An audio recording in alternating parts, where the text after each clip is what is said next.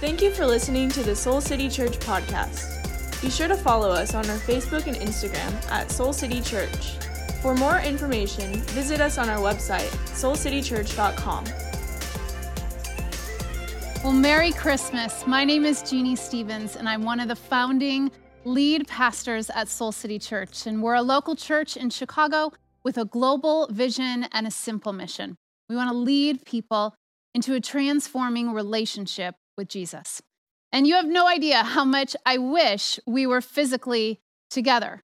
But I hope you are taking advantage of this moment. Instead of getting all dressed up for the Christmas service, I hope that you have your comfiest Christmas PJs on, or maybe you're just watching in some sweats and your best quarantine hair. Listen, all are welcome here. Or maybe you have some hot cocoa and cookies, hopefully even some candles ready for when we sing Silent Night in just a little bit. And while I do love gathering at Soul City for our many Christmas traditions, I'm grateful that this year I get to come to your house for Christmas. And we would love for you to tell us where you're watching from and share a picture of yourself and maybe anyone you're watching with on social media. Now, I know this Christmas does not feel normal. Nothing about this year has been normal. We took our kids and sweet nephew Ewan to see Santa, and we sat in a plexiglass sleigh with masks on. Let me tell you, it did not feel normal. So in a not so normal year, I want to look at the not so normal story of Christmas from a very different angle. You know, it's tempting to turn the Christmas story into just a polite and polished tale. Over the years, the story of the babe born in Bethlehem has received lots of filters. And it's charming only to see it as a story of wonder and awe. A dancing star in the night, a glistening heavenly angel, a borrowed, but I'm sure completely sterile stable, just some random germ-free and odor-free shepherds, and Mary, I'm sure, just elated that barn animals were present for her effortless non-epidural labor and delivery. But like the account we just heard, every character in the Christmas story found themselves on a page in this story that they would have never chosen on their own. And for just a moment, I want to talk with you about what do you do when you find yourself in a story you would have never written. When you desperately want a new beginning, but the story you find yourself in feels more like a dead end. And this seems like the perfect year to look at the not-so-sterilized story of Christmas. We heard the Christmas story read from the Gospel of Luke, and I want us to see another side of the story from Matthew's telling. Matthew 1:18. This is how the birth of Jesus the Messiah came about. His mother Mary was pledged to be married to Joseph, but before they came together, she was found to be pregnant through the Holy Spirit. Because Joseph, her husband, was faithful to the law and yet did not want to expose her to public disgrace, he had in mind to divorce her quietly. Now, Joseph knows what it's like to have his plans interrupted. He and Mary, they had plans. They had put the deposit down on the venue for their wedding. They started dreaming about the kind of life that they would build together. And he finds out that Mary is pregnant. Wait for it. Through the Holy Spirit. I mean, the wedding shower now needs to become a baby shower. And I gotta pause because your future wife is pregnant by way of the Holy Spirit. I mean, that's a lot to have dropped on a person. And as we will see, Joseph finds all this out from an angel. And this is a family Christmas gathering, so I'll keep this part of the story age appropriate. But I imagine when Mary showed Joseph the pregnancy test, he was looking more for a paternity test. Not only is he not the father, but now she's claiming that God's the father. So Joseph makes plans. He wants to do the decent and respectable thing for Mary's sake. He didn't want to bring public disgrace to her, so he had in mind to divorce her quietly. But you have to imagine how painful and confusing this all must have felt to Joseph. I mean, he thinks life is headed in one direction only to find himself in a story he would have never written or imagined. And I love that Matthew kept that phrase in the story, he had in mind. You know, we have a lot of things in our minds, don't we? We've got a lot of plans and hopes, dreams, visions of what life could look like. But what you have planned is not always what God has prepared. What you have planned is not always what God has prepared. And I don't even need to know your specific circumstances to know that we are all coming into Christmas and the plan has changed. 2020 has felt a lot like dead end plans. You had something in mind for your life, for your job, for your relationships, for your family, for what your school year would look like, for where you would be at this point in your life. And like Joseph, you had something else in mind, and I get it. So did I. You know, many of you know that we are going into this Christmas with more loss in our family. A couple of weeks ago, Jarrett's dad passed from COVID. And we had different plans. We had different hopes. And we are walking through this Christmas with grief. And when the plan doesn't come together, it often feels like a dead end. But what Joseph thought was a dead end was actually where God had prepared a new beginning. Look at verse 20. It says, "But after he had considered this, an angel of the Lord appeared to him in a dream and said, 'Joseph, son of David, do not be afraid to take Mary home as your wife, because what is conceived in her is from the Holy Spirit.'" So an angel comes to Joseph in a dream, and I imagine Joseph needed a very convincing angel. If I were casting the part of the angel, I for sure would have picked Morgan Freeman, because everyone listens to Morgan Freeman, or at least the Allstate guy. And I love that the first thing the angel says to him is, "Do not be afraid." You know, when the plan doesn't go according to our plan, it feels scary, doesn't it? And the angel says, "I get it. Don't be afraid. You're not at a dead end. In fact, what is conceived in Mary is your new beginning. What's conceived in her is from me for you." And often what is buried up and bundled up in disappointment or defeat, it leads us into a whole new destiny. And this interruption was a divine intervention in Joseph's life. And I wonder if you're open to the interruptions in your own life becoming a divine intervention. The story continues, and in verse 21 it says, "So she will give birth to a son, and you are to give him the name Jesus, because he will save his people from their sins." All this took place to fulfill what the Lord had said through the prophet. "The virgin will conceive and give birth to a son, and they will call him Emmanuel," God with us. Verse 22 says, all this took place. Teenage girl, pregnant with the Son of God, pledged to be married to a guy that's not even the father of a child. You have to imagine, in Joseph's mind, I'm sure he was thinking, why me? Why now? Why her? Why this? There are a million other guys that would be better suited to navigate this kind of plot twist. And that little phrase, all this took place. You can almost hear the Apostle Paul in the prophetic future echoing Romans 8:28. And we know that in all things, God works for the good of those who love him, who have been called according to his purpose. All this took place. In all things, God is at work for the good of those who love him. And listen, it may feel random, but there is always redemption. When you are down to nothing, God is always up to something. And I'm confident that there are many of you listening today, and you need to hear this. And maybe even more than you need to hear it, you need to say it.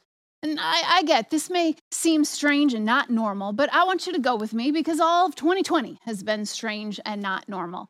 I'm not sure where you're watching from or who you're watching with, but I want you to say to yourself or maybe even the person next to you in your best preaching voice, when you are down to nothing, God is always up to something. Now, I imagine that sounded good. I'm not just giving you a virtual amen, but I am giving you a literal amen. When you are down, when life doesn't seem to make sense, when you don't see a redemption right away, we often go looking for a reason why. What you're going through is not random. All this took place. Redemption is always possible, but so many of us, we get stuck because instead of looking for redemption, we go looking for a reason. And whenever I preach, I always want to make sure the message is first preached in me before it's ever preached through me. And as I was writing that little phrase, it's not random. There's always redemption. Tears puddled up in my eyes as I felt the Holy Spirit lovingly whisper to me, Jeannie, none of this is random. None of this is random. Stop looking for a reason and instead seek my redemption. And there is someone that needs to hear me this Christmas.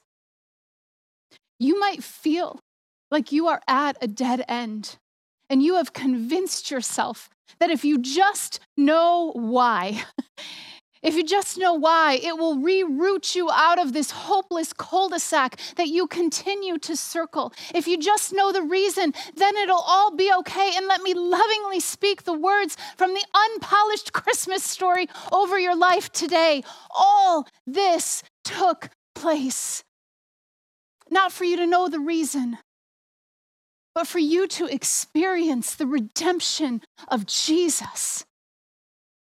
And I know that what you're in, it feels like a dead end. It feels hard and painful and disappointing. And I want to remind you, Emmanuel, the very name of Jesus, is a reminder that he came to be with us in our pain, and knowing the reason will not take the pain away. When the angel came to Joseph, he did not come offering a reason for all of this. He didn't come with proof. He didn't come with a fancy PowerPoint presentation outlining all that was going to come out of this disappointing detour.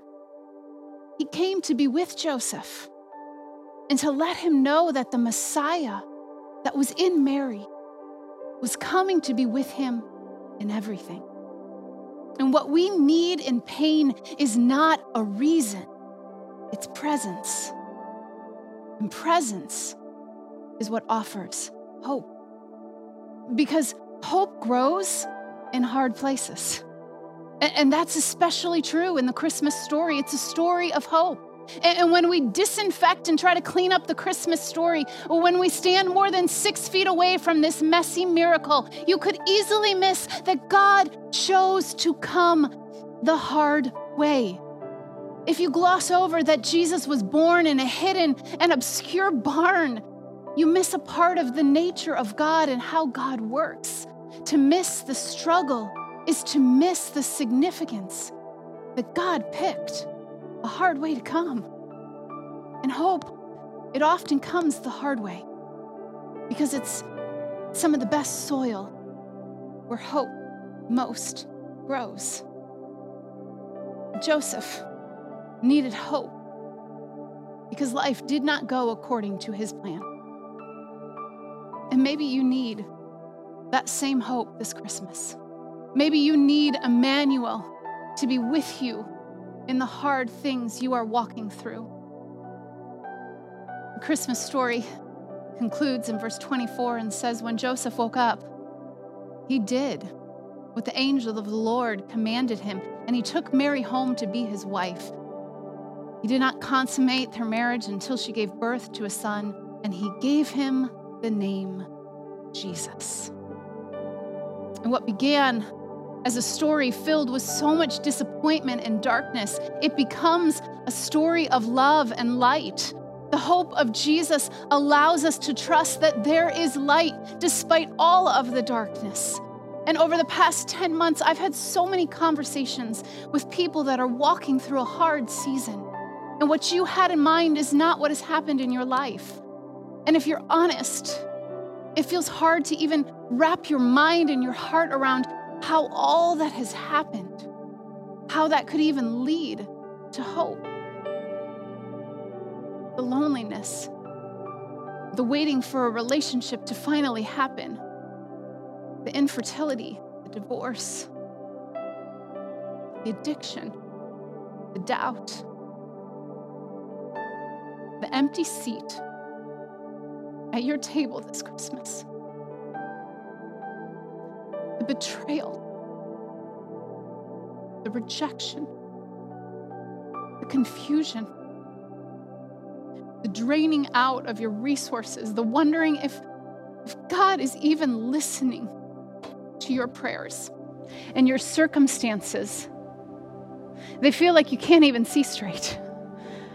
Like a dark fog has moved in and settled in on every corner of your life. And when you are in a season of life that feels hard, this is what it feels like.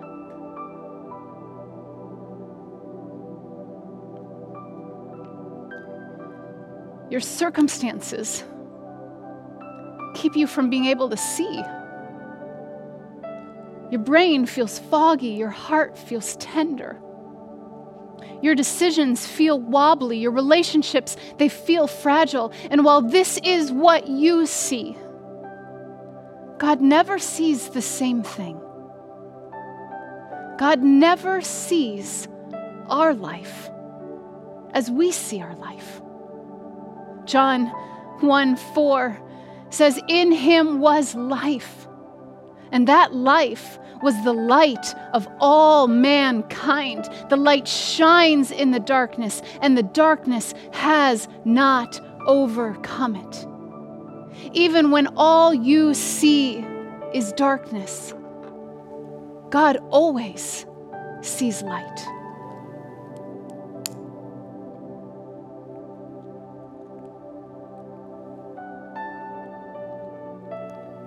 He sees the whole story. Every chapter, every character, every heartbreak and every setback, and everything you thought you would never survive. Do you know that at this moment you have made it through 100% of the hard things you thought you'd never survive? God does some of the most profound transformation in hard places, because that's where hope best grows. And he so desperately longs for us to see as he sees.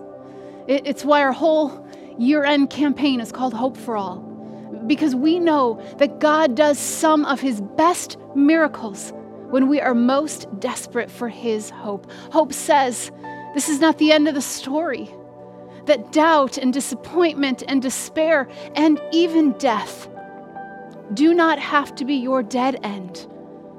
Hope believes that disappointment can become destiny. Hope holds on when you can't see it or touch it or feel it or explain it. And hope is what Jesus came to offer. You know, religion is all about what you need to do to get to God. And this unvarnished Christmas story is all about what God was willing to do, to come to you, to offer Emmanuel, God with us. In a moment, I'm going to invite everyone to pray with me. And if you are in need of hope this Christmas, I especially want to invite you to pray this prayer along with me. For some of you, this might be the first time you've ever prayed. And for some of you, this is an opportunity to come back to hope. To come back to the hope that you somehow lost. So I want to encourage you, wherever you are, to actually close your eyes and to quietly pray this prayer along with me. Jesus, I need you. I have tried to do it on my own, and it hasn't worked. I confess, I am a sinner. I believe you came for me and you died for me. And I want you to come into my life. I want my hope to be in you. Amen. You know, if you prayed that prayer for the first time, or if you prayed that prayer because it's been a long time since you have walked with Jesus, we would love to be able to send you some next steps so that we can help you grow in a transforming relationship with Jesus. So I just want to invite you to send a text to 31996. You can send the word SCC new to 31996. And we would love to come alongside of you on your journey as you grow in a transforming relationship with Jesus.